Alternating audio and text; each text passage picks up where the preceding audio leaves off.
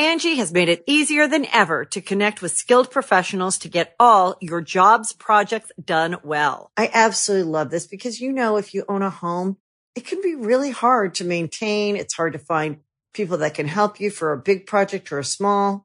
Well, whether it's in everyday maintenance and repairs or making dream projects a reality, it can be hard just to know where to start. But now all you need to do is Angie that and find a skilled local pro who will deliver the quality and expertise you need.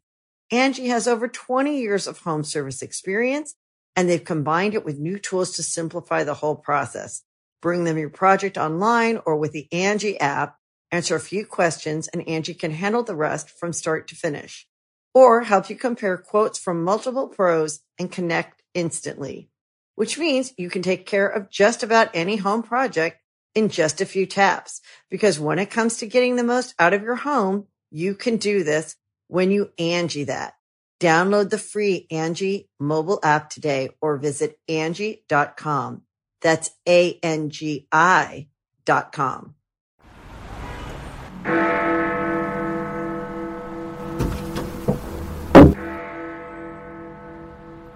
Alexa, who is Adam Ferrara? Adam Ferrara is an American actor and comedian known for playing the roles of Chief Needles Nelson on Rescue Me, Sergeant Frank Fiorelli opposite Edie Falco on Nurse Jackie. He was a co-host on the U.S. version of Top Gear. He has had 3 Comedy Central specials and his new album is called It's Scary in Here. Adam's new podcast is a big hit and available everywhere. Sounds like it could be funny. Sounds to me like 30 minutes you'll never get back.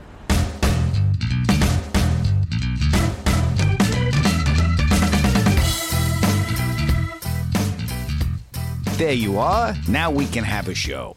And when I mean we, I mean you and me. Because we're the only two that are here. I'm at my mother-in-law's house. Alex is downstairs making dinner. Mark is in D.C. doing something with a couple of cats. Phil is adrift and lost at sea somewhere. Flipping out over the tickle in his throat. You're not going to believe the text I've been getting. So that leaves me and you. And I am so grateful for you and all the love and support you've shown us. The show, my special on YouTube, it's called It's Scary in Here. I'll put a link to it in the show notes. Thanks for spreading the word about that. Oh, and if you're in Texas, I will be at the Addison Improv January 21st through the 23rd. And then I will be at Phoenix, Arizona at CB Live January 26th through the 30th. And if you can make any of the gigs, please come up after the show. Let me shake your hand and thank you for the love and support. So here's what I did. I went back and I found some of the funniest moments that we shared together and figured, let's do it again. Now, this time last year, Phil was upset with me. I know, hard to believe. Apparently, he sent me a video from the West Wing to illustrate our friendship. And I didn't get it, and he got mad, and I had to go by his house on Christmas Eve because he was upset, and I didn't want him to be upset. But he still called me an insensitive turd. You guys listen to this, and you make up your own mind. I'm not talking to you. All right. Is there something seriously wrong with you? What? Is there something wrong with you, man? What? You just there's something mentally wrong with you. Lovely moment ruined. You know? Ruined. Lovely moment ruined. We're going to talk about this in the next podcast. Okay, and this is the next podcast. Phil is still upset with me for ruining a lovely moment. By the way, as he scolds me with a mouthful of popcorn. I don't know if you got that. Yeah, I heard that. He was mumbling. Yeah, listen. Okay, first of all, it was organic Trader Joe's popcorn. Yeah, okay. That makes it better. Yeah. These cigarettes are made out of granola. Enjoy. Give them to the kids. They're good. I like puffing on them. Yeah, moron. All right. Yeah. I'm the moron. Yeah. So okay. So please tell everybody so Jason knows you're not upset with him and everybody else knows why you're upset with me. Okay. So Mark, Alex already knows about this. I'm watching The West Wing again because I have no life. We all agree on this, right? Mm-hmm. So there's an endearing scene with Martin Sheen, who's about to make the State of the Union speech, and he's got the designated survivor in the Oval Office, and he tells him, if anything happens, A, B, C, and D. And then he goes, do you have a best friend? The guy goes, yes, sir. He goes, do you trust him with your life? Yes, sir. Is he smarter than you? Yes, sir. That's your chief of staff. Illustrating the beauty of best friendship. And who did I think of? I thought of Adam, right? So what do? I stand up on my couch, and I get the iPhone and I rewind it and I tape it just like a director, and I line it up, and I sit down and I edit it, and I send it to him, right? Just to illustrate, this is the way I feel about you, because I do think he's smarter than me, and I do trust him with my life, right? So I send him this very beautiful scene, half hour, nothing. Hour, nothing. The whole day, nothing. Finally, I get a text back from him, like some other random thing. He completely dismisses the scene, right? Then I text him. I go, hey, did you get the text? Yeah, I didn't understand it. And he bailed. He didn't even watch it. He didn't even watch the scene. Okay. Oh, my God. I was like, what is wrong with you, man? Okay, let me clarify something. Phil sends me a scene. No context, no nothing. Like, watch this, been thinking of you, thought of you when I saw this. Nothing. Just a random scene sent to me. And not even after a bonding moment, like he woke me up in the middle of the night, you got to come bail me out, I had to put up money for him, or I gave him a kidney. Nothing. This is a random Wednesday. He gets all emotional. Yeah, the thing is, the message isn't even into this video clip until like 54 seconds in. Oh, my God. 54 seconds? Okay. What are you going to do at that time? You have no idea how long that is. I can't play the clip because we don't have the right to it, but I made the clip. This is actually what he sends me with no instructions whatsoever. Listen to this. He shall, from time to time, give to the Congress the State of the Union and recommend to their consideration such measures as he chooses necessary and expedient. Then the other guy says, sounds right up your alley, sir. Thanks, Roger. Knock 'em dead, sir. Martin Sheen says, oh, Roger, if anything happens, you know what to do, right? I honestly haven't thought about it, sir. First thing always, national security. Get your commanders together. Appoint joint chiefs, appoint chairman, take us to DEFCON 4. Have the governors send emergency delegates to Washington. The assistant attorney general is going to be the acting AG. If he tells you he wants to bring up the National Guard, you listen to him. Okay, right away. Now I think we're under attack. This is what I think. It's like Phil doesn't even know you. No. Because, Phil, I even know you can't send Adam anything longer than 20 seconds. He needs Cliff Notes or emojis. Oh, my Yes, 54 seconds before we got there. Now, I played that so you could see how long it was, and I'm pulling my hair out of my friggin' head. All right, you know what I sent? A beginning, a middle, and an end. No. I am a creator. I am a writer, and I have directed things. And if I just sent the part with the best friendship, that's your chief of staff, you wouldn't have known what it meant unless there was an entry point. So I gave you a beginning, a middle, and just watch the clip. It's a minute of your life, you insensitive turd. Okay, listen to me. Yeah, I'm a writer. I'm a creative. You're emotionally needy. Oh, my God. That's where you're going? I sent you an endearing scene to tell you how much that I think you're smarter than me, and I'm emotionally needy? You should listen to me. I'm smarter than you. God, Mark, this is a guy, I bring him to see Titanic. 3 minutes in. Get to the iceberg. That's him. But get to the iceberg. I want to see the guy falling on the propeller blade. Okay. Enough of this bullshit. So he That's says, you. Yeah, Mark, this is him yelling at me. If you would have sent the text and go, listen, I was watching this, I thought of you, I would have watched it. I was like, well, what does he want from me? No explanation, no nothing. Maybe it was a mistake. What do I want from you? Is that what you're saying? Yeah. What are you trying to communicate to me? Oh, my God. It's Take your time, get up, squint, take the thing for you. You squinted? I squinted. I stood up.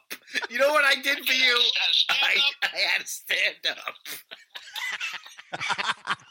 I did. I stood up. I know. That's Phil, a lot. I have no idea.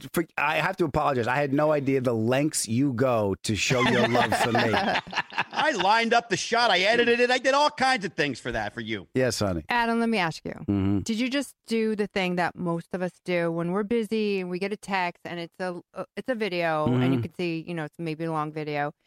I'll watch it later. Yeah, I'm like, I have no time for this now. What is it? You put it. See, he put it on hold. Phil, you didn't get the response you wanted, correct? I didn't get the response. You didn't even watch the thing to give me a response. but you gotta watch it first to give me a response. You didn't get the response you wanted in the time that you deemed appropriate. Is that accurate? Okay. No, you know what's accurate? There's no defense here.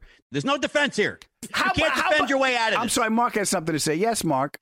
I'm sorry. All I'm hearing in my head as this is going on is dun dun dun dun.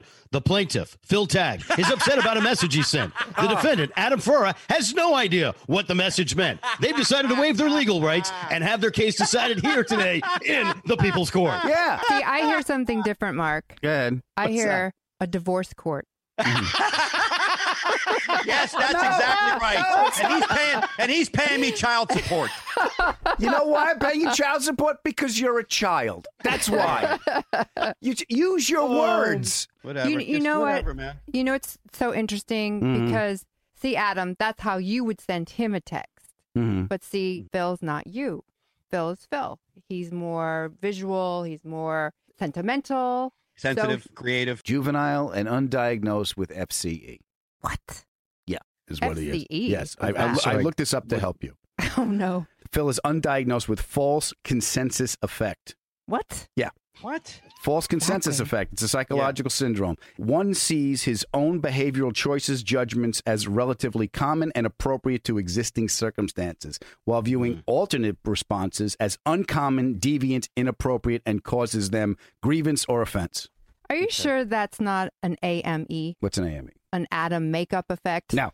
Yeah, that's what it is. I'll tell you exactly what it is. You got the wrong initials. It's two initials. BS. That's what it is. Look it up. Yes. Google it. I looked it up. Oh. So how long did it take you to look that up, Adam? Was it more than 54 seconds? I did it in 10 seconds, and I was like, I have the answer to the problem in less time than it took me to listen to the problem. Oh, my goodness. Guy spends a day and a half researching what's wrong with me, but he won't watch a 1-minute clip Oh, my of an goodness. endearing, beautiful scene. And this reminded me of our best president. And you know what? Here's how right you are, Adam. Here's how right you are in your defense. You drive all the way over to my new Hollywood apartment on Christmas Eve. I did. Because you knew you were wrong. Admit it. I knew you were upset. That's why you came over. Yes, because you were upset. First of all, I wasn't upset. I was No? I was a little offended. A little. Listen to this. Oh, I was offended all day. I was offended. Why were you offended all day? Offended all day with you. Why? All day. Why were you offended all day? Because you're the Tin Man. You don't have a heart. Let's go see the wizard. I gotta soak my head and I gotta wash all this offensiveness off me. I wash your offensiveness So off me. dramatic. Stop eating the I popcorn. gotta take a bath to wash off your bullshit. Healthy popcorn. It's organic air pop. Yeah, okay. All right. Yeah. You were offended. That's part of the syndrome that you have. This undiagnosed syndrome, FCE syndrome that you have. Yeah. Well, a shower cures that, just so you know. No, it doesn't. No, it doesn't. Because you blame me for everything. I don't blame you for everything. Really? Exhibit A. I'm not talking to you. God damn it. What happened? Popcorn all over my rug now. You see what you did? I did. I'm all distraught. That is funny. That was a direct result of my upsetness and my being offended because of the shit that you didn't do. Yes, because Oh, you my are undiagnosed with FCE. Why do I picture both of you stamping your feet as you're talking? Like apes. Yes. I'm just saying, Phil, do you feel better knowing that what you have has a name and a protocol? Oh, my God. I don't want to talk about this anymore. I'm not giving this any more energy. Okay, fine. Don't give it any more energy. He's not giving it any more energy. He yelled at me for another 3 days after that. Here's another text from Phil. Still have the tickle? Eyes are not running, no diarrhea, a slight dry cough. What do you think it is? Okay. You thought I was kidding you. Hold on one second. Don't think it's COVID. Don't get nervous. Could be malaria. Moving on with the show.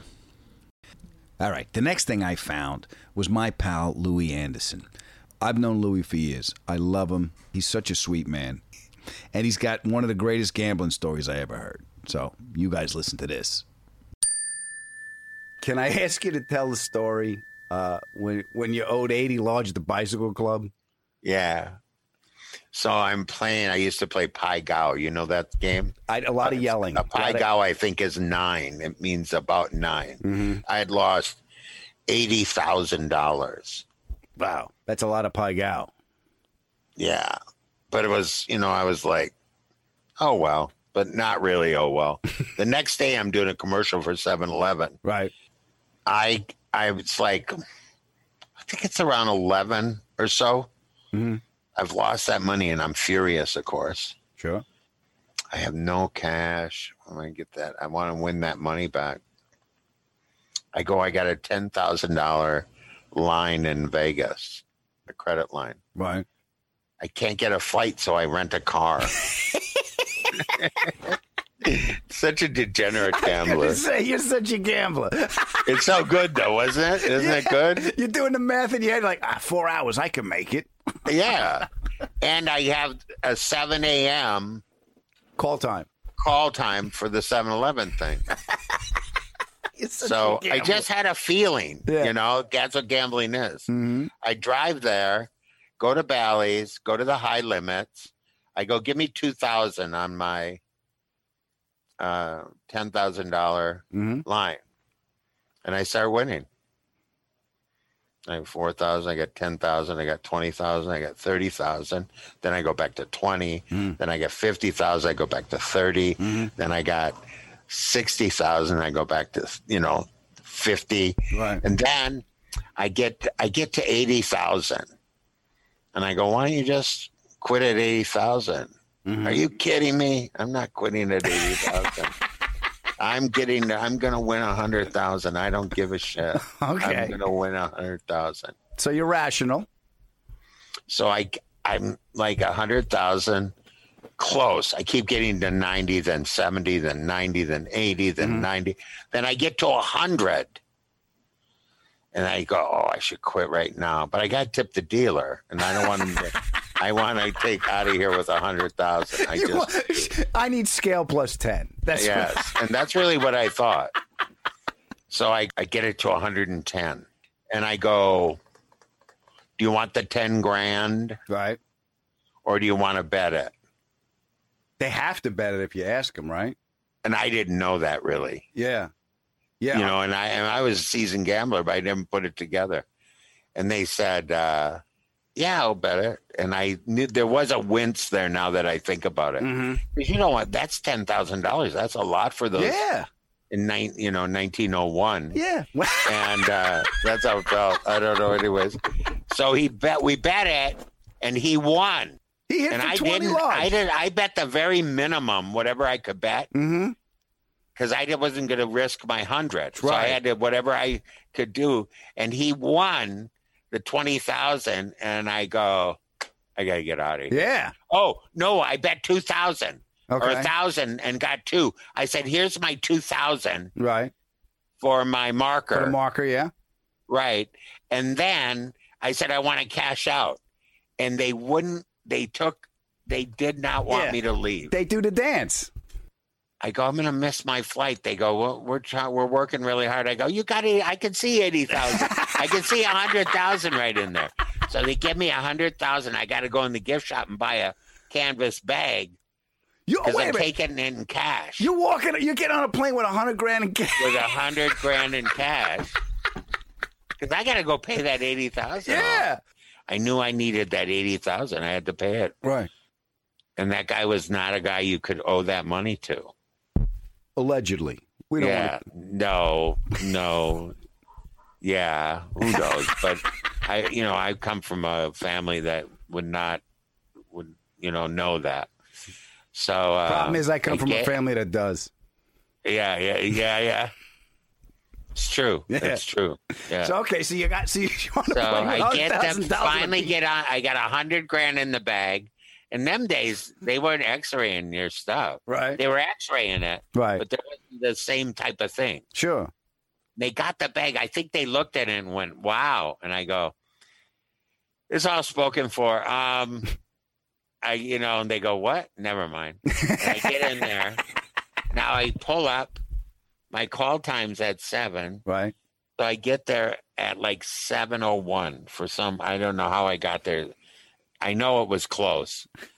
And I got this $100,000. Now, where am I going to leave it? Yeah. So I said, what's your name? To whoever it was. Right. I go, you're my person now. You're going to sit.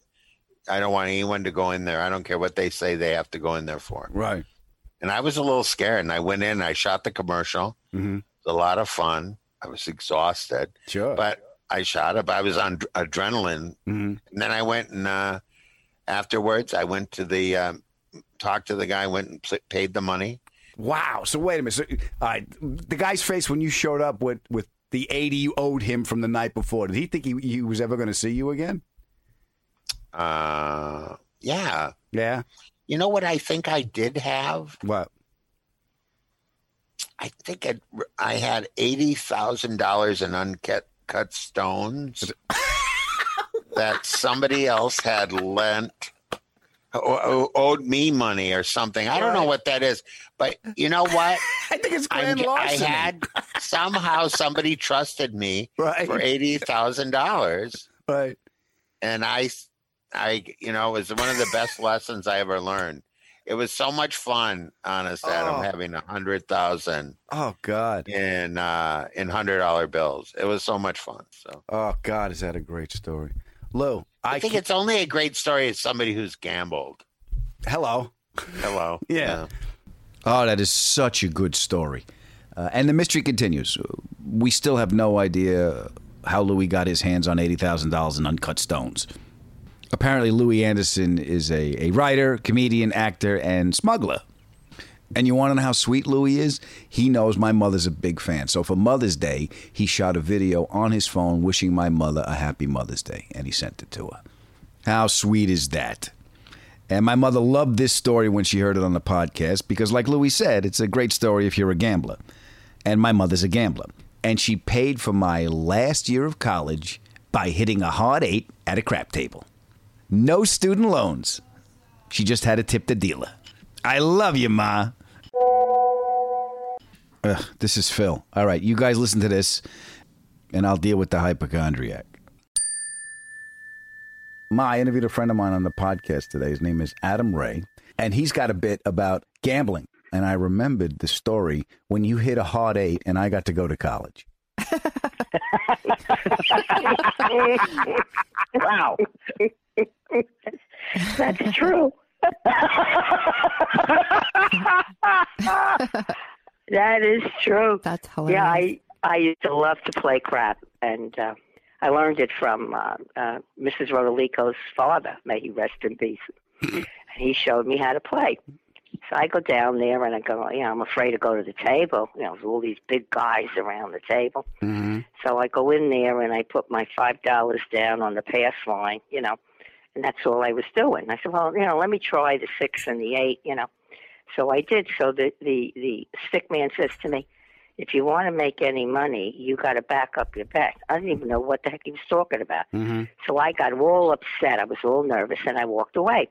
So then I bought a book on how to play crap, and I studied it, and I became addictive to it. Yeah, I know. And I remember once your father came over to one of the tables I was at, right? Mm-hmm. And there was a lot of screaming and yelling, and he says, "Oh, hope she's at that table."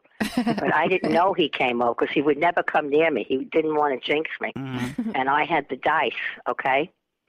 And I had a great run, but I did well. I really did well. There were other times I did terrible. Yeah, I know. But here's the thing. My mother buys a book and studies it. I learned it from Meatball in Kansas City.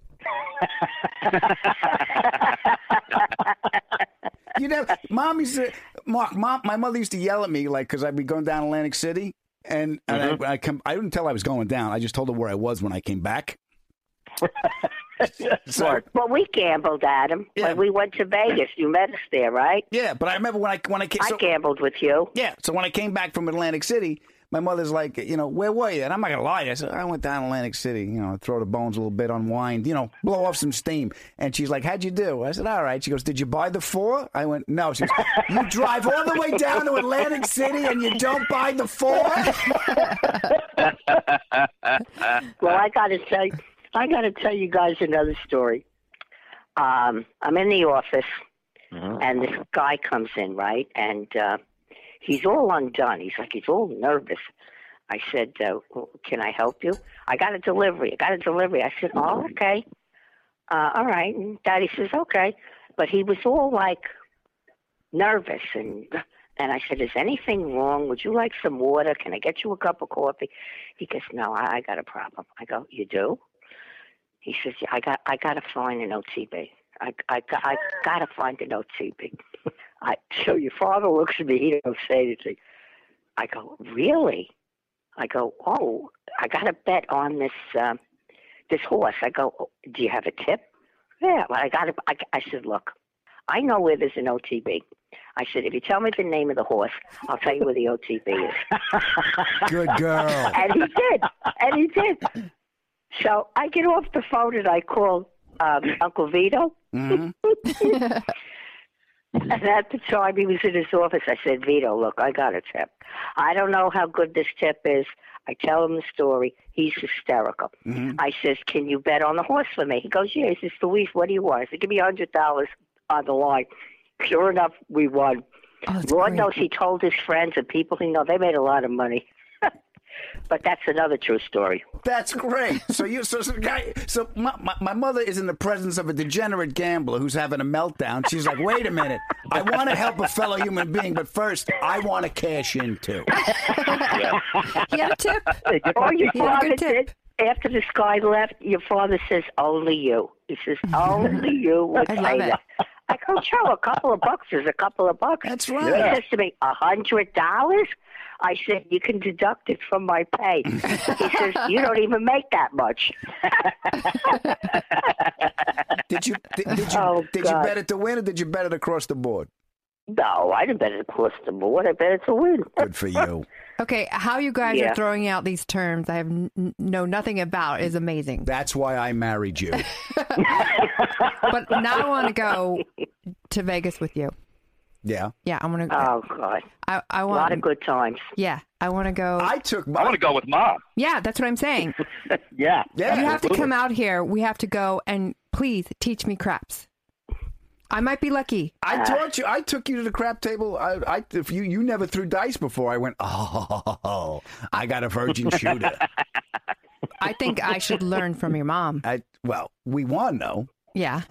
When I used to play crap, I was very, very quiet and straight-faced. You know, I concentrated. Mm-hmm. Yeah. Yeah, because a lot of fun. When my mother can focus, she can influence dice. Every little bit helps. Oh yeah, you know? She did. She gets if she gets really angry and really focused, every spoon in the kitchen is bent. Oh, man. I love your stories, Adam. Too bad they're not true. Yeah. Thank you. I'm not the only one. Thank you. No. God, you brought back a lot of memories, a lot of really good memories. I forgot all about that. Mark, do you gamble?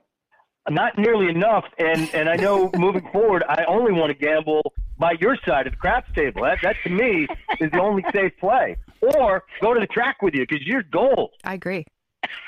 My mother's only gold at the track if there's a degenerate gambler shaking in her presence. She has that gut feeling. I remember when my pal Joe and I are down in Lake City, and we're at the crap table, and we're on a roll, right? And my father comes over and goes, how you guys doing? We're up! We're up! My father goes, go to bed. It's like, what? Go upstairs, go to bed. We'll get up tomorrow. He goes, no, we're on a roll. We're going to take these guys. He goes, all right. He went to bed. We lost it all. Lost it all. Woke up in the morning. We met my mom and dad for coffee. My father looked at me and goes, how'd you do? I said, he goes, He goes, you lost it all, didn't you? I went, yeah. He goes, did I tell you to go to bed? I go, yeah. He goes, all right, how much did you lose? And we told him. He goes, all right, here. He gave the money back. He goes, this is your one free pass. Next time you listen to me. And he walked away. Oh, wow. There you go. Oh, I could tell you stories, please. Yeah. Well, I love you, Ma. I love you too, sweetie. Goodbye, guys. Bye. Stay love safe. you. Best. Love you, Mom. Bye. Good night. Bye-bye. Love you too. All right. Bye-bye. Bye-bye. Are you having any difficulty urinating? Okay. That was my mother. I love my mother. She is a beautiful human being, always willing to help out her fellow man and cash in when they're weak. This is the great balance in life. And my mother loves Lenny Clark. My mom and dad would come to all the stand-up gigs on the Rescue Me Comedy Tour that were in the New York area. They came to Radio City Music Hall. We played Carnegie Hall one year. They used to love the one at the Mohegan Sun Casino because they could gamble. And my mother always said the same thing. Dennis is so thin, and that Lenny, he is so funny. And I'm like, Ma, I'm standing right here. But she was right. Lenny is friggin' hysterical. You guys listen to this. One of my favorite stories is when you were on Larroquette. You were 300 pounds and you were doing coke. Yeah. And you went between shows. You're in your cop uniform, and you went to the drug dealer. To the Mad Russian. Oh, yeah, no, not the Russian, not the Mad Russian. Mad Russian, two different people. But I'm banging on the door with my nightstick, and they're going, "Go away, no one home." And I go, "No, you fucks, it's me, it's Lenny." Oh, Jesus, yeah. That was, yeah, I never did that again, but I did do it that time. That was bad. Is that what and then I had to go back and do the second show, you know, and be, oh, yeah. Yeah, is that when you were living in your dressing room? Yes, it was. Yeah. I had a rough patch there. Yeah. I don't know what divorce it was, but she said, "Pal, I had nothing. I was on TV, and I had to live in a dressing room, and I had to sweet talk the security guard." It was great. I had my own shitter. Then the prop master gave me the keys, so I had my own. I could cook breakfast at 2 a.m. if I wanted. and all the guards at the gate at Sunset Gower, I would give them cases of beer and whiskey every time I came through, because I got to pick up some changes. There's changes in the script. I got to pick them up. And they go, "Lenny, you're the only guy who does that." Yeah, well, I work harder. And I go in, and, you know, they only have 8-hour shifts, so they never see me leave. And then Larry Kidd would come and he goes, "Why are you first every day?" I said, "Because I want to be first one here, last one to leave, John. I believe in working on the show." And he goes, "You live in here?" And I go, "No." And I was. Oh, God, is that funny? Yeah. That's the thing about you, Lenny. I've seen it. I've seen people not know what to make of you, but love you. I've experienced it many friggin' times. But then there are the people who don't. Yeah, but they usually get murdered by someone, and the deaths are never solved.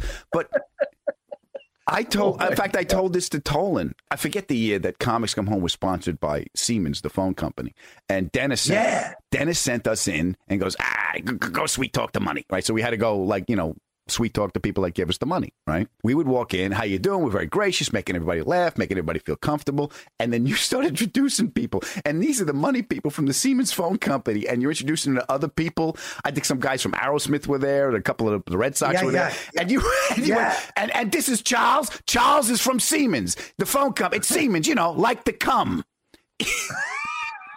Oh, my God. Oh, my God. Oh, God. So, and Dennis would send you to keep a leash on him. He would say, "Don't let him go over." Keep him. But it's just you have that energy. I've seen it on the set. I've seen it. And that's one of the reasons I think you're a force of nature. And it doesn't matter where you are. You do it. You know what I found? I found you and Dennis doing the Red Sox game. What? Yeah. Oh, man. Listen to this. Okay. Lenny Clark is here, in case you didn't know. Dennis Leary as well. Hey, guys. How are you? Good to see you guys. Backhanded play. Nice bounce for Lowell, but a great pickup by Youkilis. Beautiful. Get the first out of the inning. Is he a Greek kid? Is he? No, I don't think so. What is it? Irish? It's not Irish. No. Maybe he's Jewish. I think he's Jewish. Yes. Yeah. Oh, really? Jewish? Oh, yes. good. That's great. That's fantastic. We've got Jewish catchers. I like you. I'm so proud to have a Jewish first. I didn't So even. am I. I hope Mel Gibson doesn't come into this park. We'll run him out of here on a rail. Get it? Nice. Yeah, where's Mel Gibson now? Where's Mel Gibson now? Huh? He's in rehab, and Euclid is at first base. All right, Mel? You happy, Braveheart? Huh?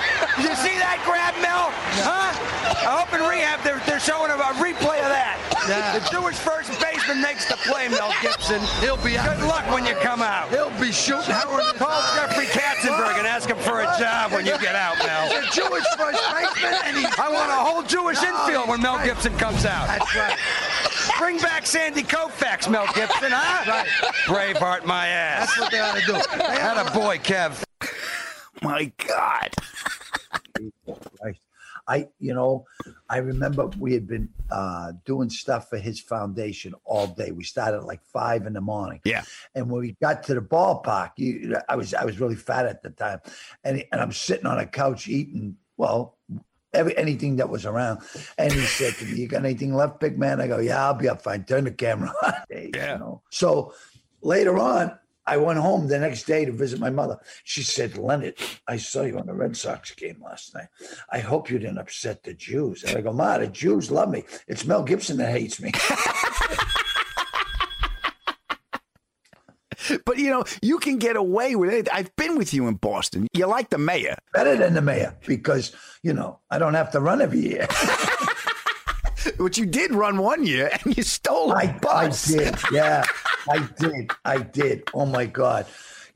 We're in Charlie's Kitchen in Harvard Square drinking, and we came out. Well, it was closing, so they asked us to leave. Right. And I think it was Dennis said, "Hey, man, I bet you $50 you can't start one of those MBTA buses because now it's a hotel and a Harvard University buildings and everything. But at the time, it was the car barns. It's where they parked the buses. Right. So idiot me doesn't get in the first bus or the third bus, but I get in the middle bus. And I fired that son of a bitch up because it's a trackless trolley with it's run electrically. Wires go up and they hook onto a string. I don't know, it's hard to explain. They don't even have them anymore. But anyway, so Dennis goes, $100 says you can't get it out. And I go, really? So I smash forward, I smash back, smash forward, smash back. Meanwhile, the crowd's gathering. And then he goes, $200 says you can't drive it through the tunnel, which is across the street. And it's got about this much space on each side. So I go down and I make it. And I'm scratching the sides and everything. But I don't care. And so I see these I pick up these two elderly women. They didn't even know there was a bus coming. And so I said, come on, I'll take you for a ride. So they go, you're not dressed. I said, well, it's, I'm at the end of my shift. I'm just taking this up to the other car barn, but I can drop you off, right? So now I'm driving up Mass Ave, and I see the police lights coming. I go, oh, shit. All right, girls, so I got to let you off. And they go, we're the next stop, but it'd be better here. I go, no problem. So I pull over, and I said, by the way, I'm running for mayor. And they go, so they get off, and then I take off, and the police chase ensues. So I pull up in front of Sears and Roebuck's. And this is how fast my brain was working. There's a lip in the middle of Mass Ave. So I know the police car can't get over that. Right. So I spin the bus and the ass end is blocking right up to the lip and the front's on the sidewalk. And now the rails come off the roof and it's dead. And I kick the front door open and I run up to 62 Upland Ave and I go to a football party with 200 witnesses. And I was there all night. And they never convicted you. They couldn't prove it. Oh, they knew it was me. They saw me, but they couldn't prove it. There were no cameras, no video cameras back then. I had the linebacker, this crazy linebacker at the front door talking to the cops. Lenny's been here all night. He's drunk on the couch. They even knew it was me. But I got away with that one. But that was the thing. You, Mike, your whole family, like everyone knew you in Boston. Oh, God. There were 8 of us. Yeah, there were 8 Clarks, and they and if you didn't know one of us, you knew somebody in the family. Right. It was like we were crazy people. Oh, can you tell a story about your father with the piano? Oh God. Oh, Adam. I tell you, my poor dad. My dad was my hero. He worked 3-4 jobs doing everything, right? But his main job was at the Herald Traveler. He was a liner type operator. And back though, now they have computers there. But back then, he had to spell forwards, backwards, and upside down. My dad was the best speller in the world, and I'm the worst speller. Right. And that's why he was convinced I was conceived by a clown in the circus or something. He never really accepted me that well as his son because of the spelling. But anyway, he comes home from work one night and he says, that's it. Tonight we're having dinner together. All 8 children and your mother and father, we're going to sit down for a sit-down dinner. So he drives from Boston back to Cambridge. He's got like 45 minutes to eat.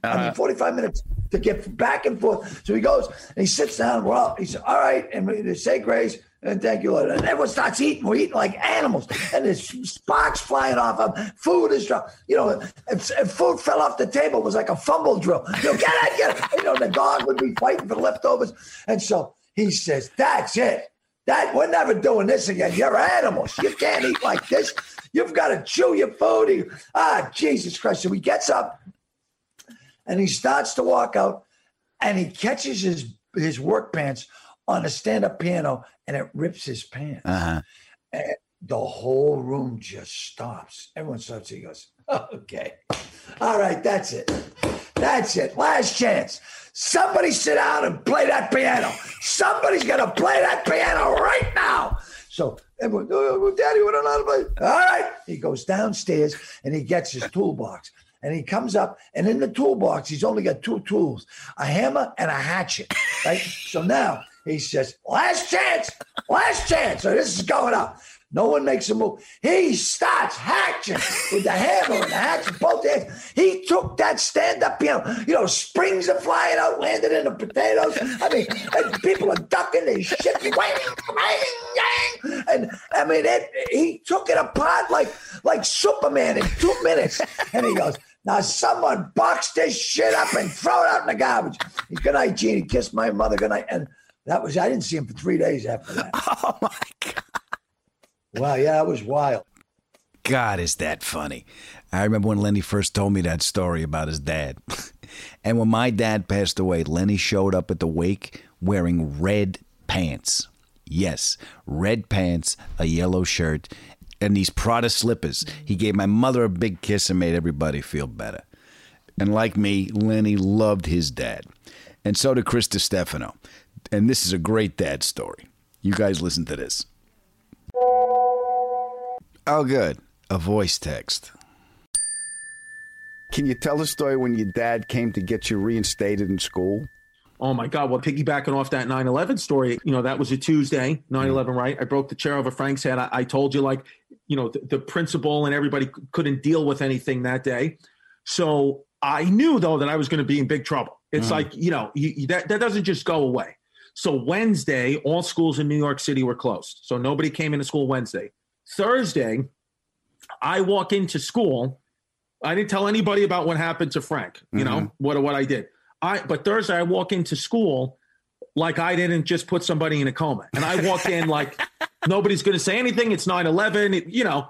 It was a tragedy. Let's let bygones be bygones. Maybe this kid will make it. He's on a ventilator now, but, it had to happen. So I walk in and the principal stops me, Brother Rob, and he goes, DiStefano. He goes, what do you think you're doing? I was like, I'm late for school, sir. And he was like, yeah, no, you're expelled.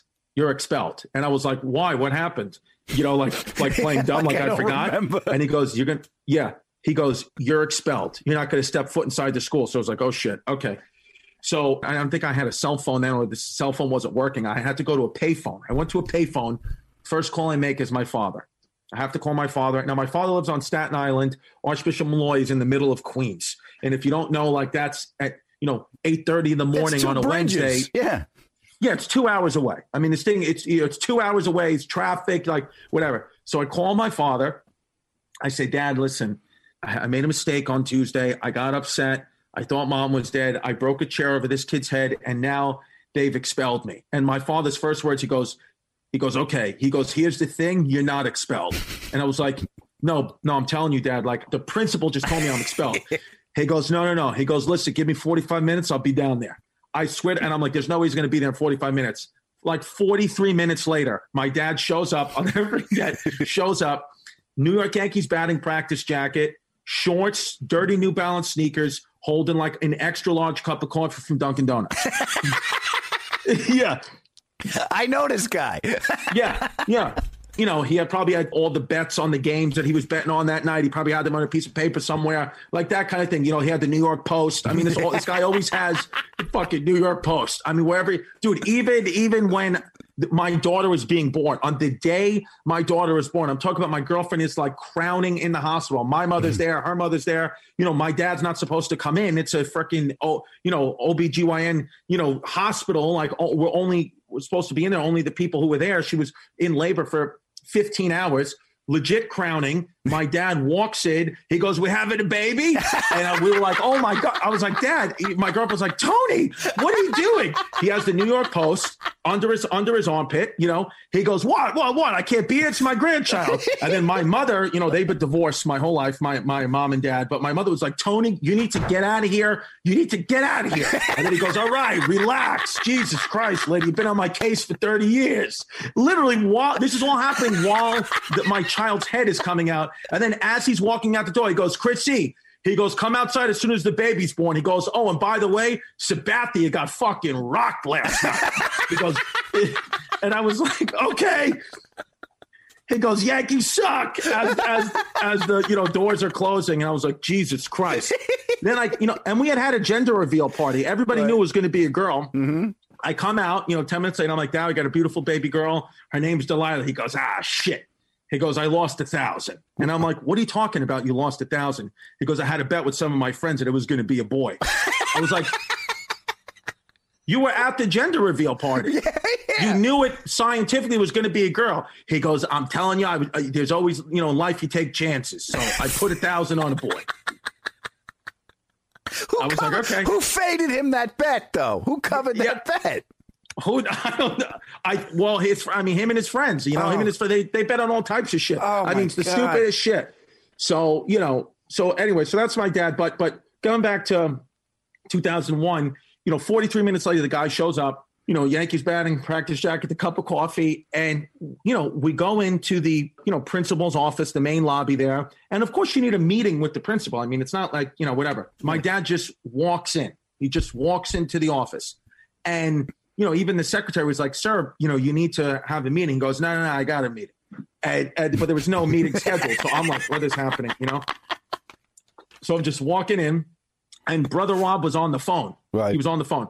And so he goes, hey. He goes, and then he turns around and Chris goes, what's the guy's name again? I was like, Brother Rob.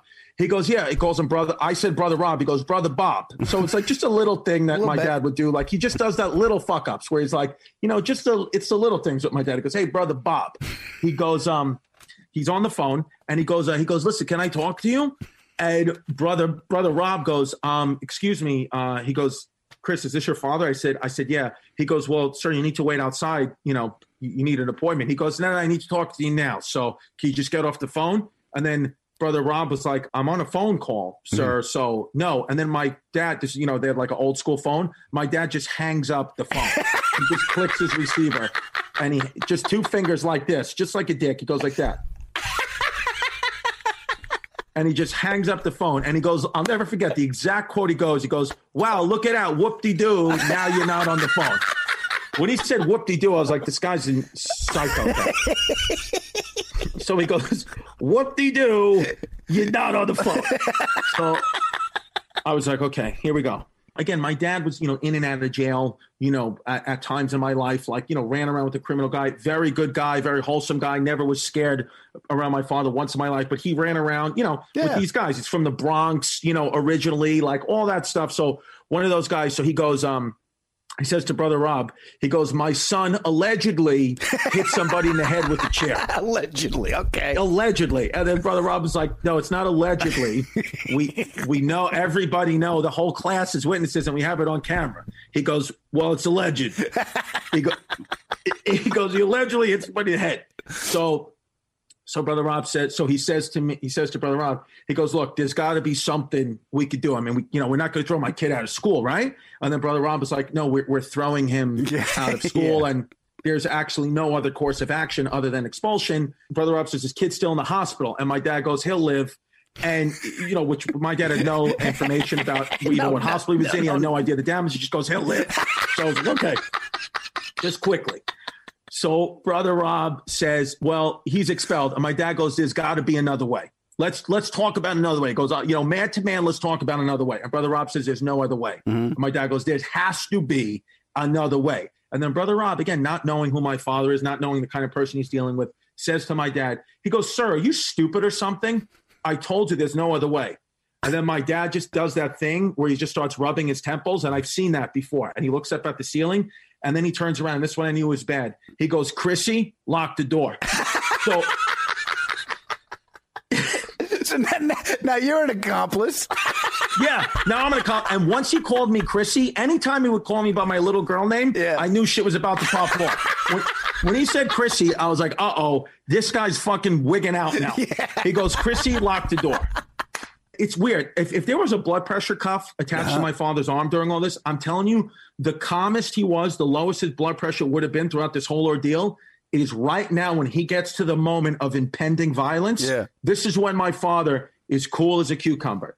He says to me, and he even put fear in me. It was like, oh my God. He says to brother Rob, he goes, listen, he goes, you got two options right now. He goes, the second option is really going to suck for you.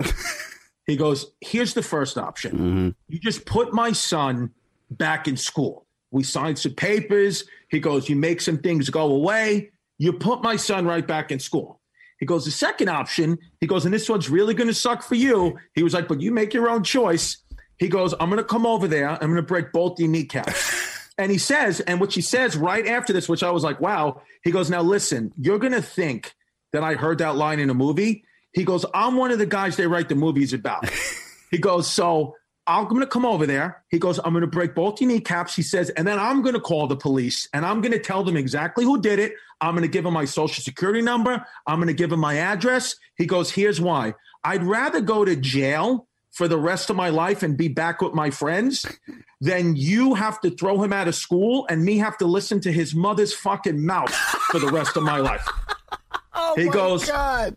He goes, so for me, jail's not a problem. Of course, Brother Rob, white as a ghost, doesn't know what to do. I don't even know what to do. I'm like, this is terrifying. And then Brother Rob says, well, what would you suggest, sir? What would you suggest? He goes, all right. He goes, listen, the kid, he goes, listen, Chris, you can't hit people. He goes, I don't know. And then he has the audacity to tell me, he goes, I don't know where you learned something like that to hit somebody that way. I'm like, Let's rewind the tape. Yeah. I was like, I don't know, the last 30 seconds, maybe. God.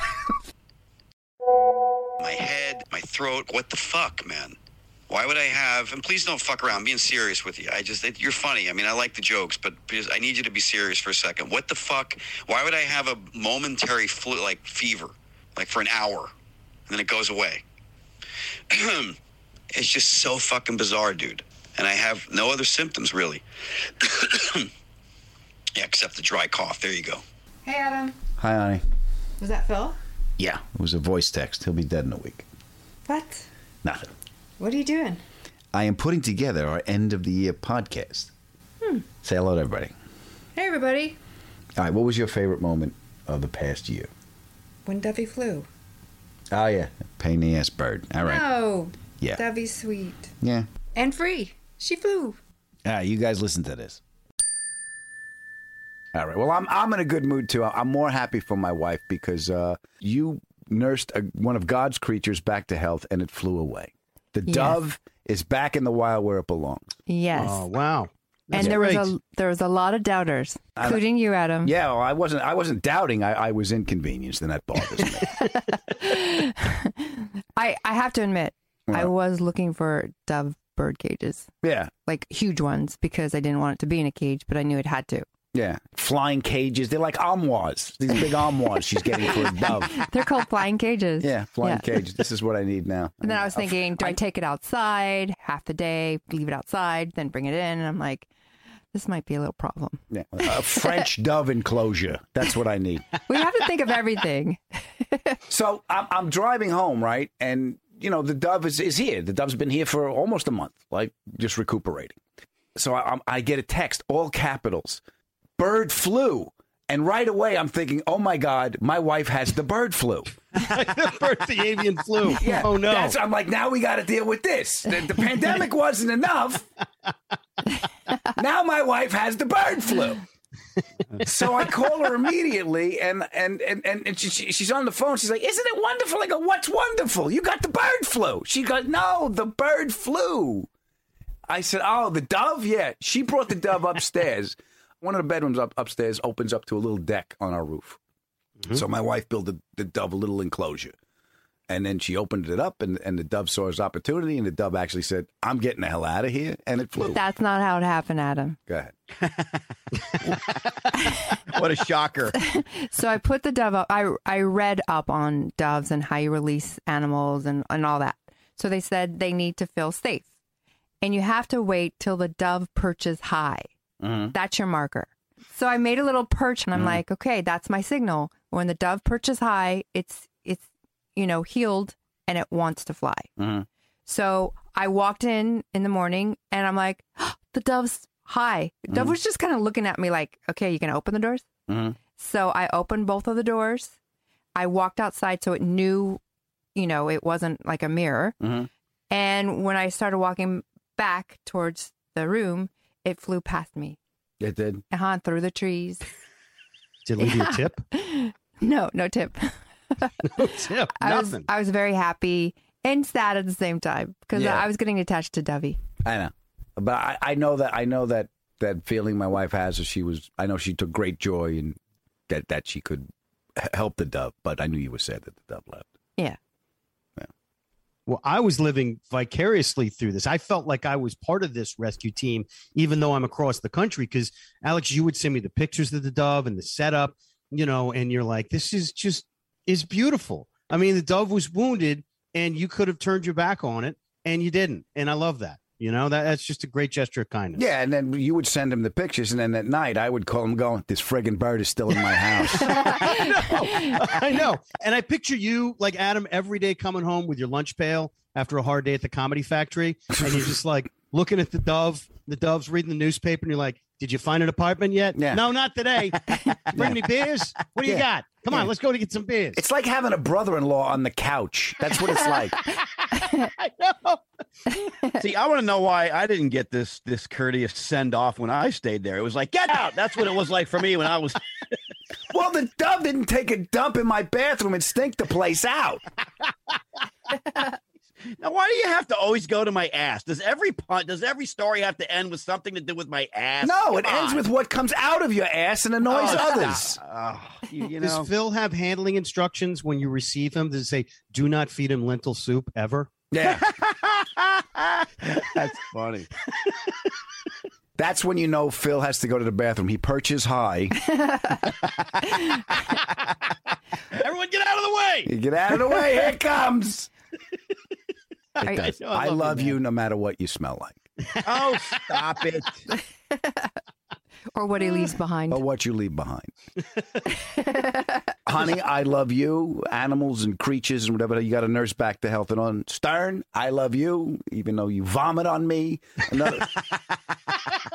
That's tough to figure. Every one of you people are out to get me. I don't know why I'm still here. And stuff's coming out of two of us. Yeah. And Adam still hasn't figured out that he's one of my animals I'm nursing back. All right, that's good. Maybe I got to get that awareness too. Listen, guys, Adam comes in hot, but he's a softie. I want to read this to you. It's very sweet. It's a card. I found it on the ledge from Dovey. I'm going to read to you. I can fly. Thank you for taking care of me. The guy was funny, but a little cranky. He tried not to say anything because he loves you. I promise not to shit on your car. Love, Dovey. See, Adam, you're a softie. I don't know what you're talking about. Uh-huh. I still have no idea what she's talking about. And just for the record, that woman is a pain in the ass. When he says you're a pain in the ass, that means he loves you. No, it means you're a pain in the ass. You love me. Yes, I do. I love you. Tell everybody you love me. We love you guys, and Happy New Year. Yes, we love you and Happy New Year. And please remember, life is hard. Take it easy on yourself. Pod has ended. Go in peace. You are all a pain in the ass. My head, my throat. What the fuck, man? Angie has made it easier than ever to connect with skilled professionals to get all your jobs projects done well. I absolutely love this because, if you own a home, it can be really hard to maintain. It's hard to find people that can help you for a big project or a small. Well, whether it's in everyday maintenance and repairs or making dream projects a reality, it can be hard just to know where to start. But now all you need to do is Angie that and find a skilled local pro who will deliver the quality and expertise you need. Angie has over 20 years of home service experience, and they've combined it with new tools to simplify the whole process. Bring them your project online or with the Angie app Answer a few questions, and Angie can handle the rest from start to finish. Or help you compare quotes from multiple pros and connect instantly. Which means you can take care of just about any home project in just a few taps. Because when it comes to getting the most out of your home, you can do this when you Angie that. Download the free Angie mobile app today or visit Angie.com. That's ANGI.com.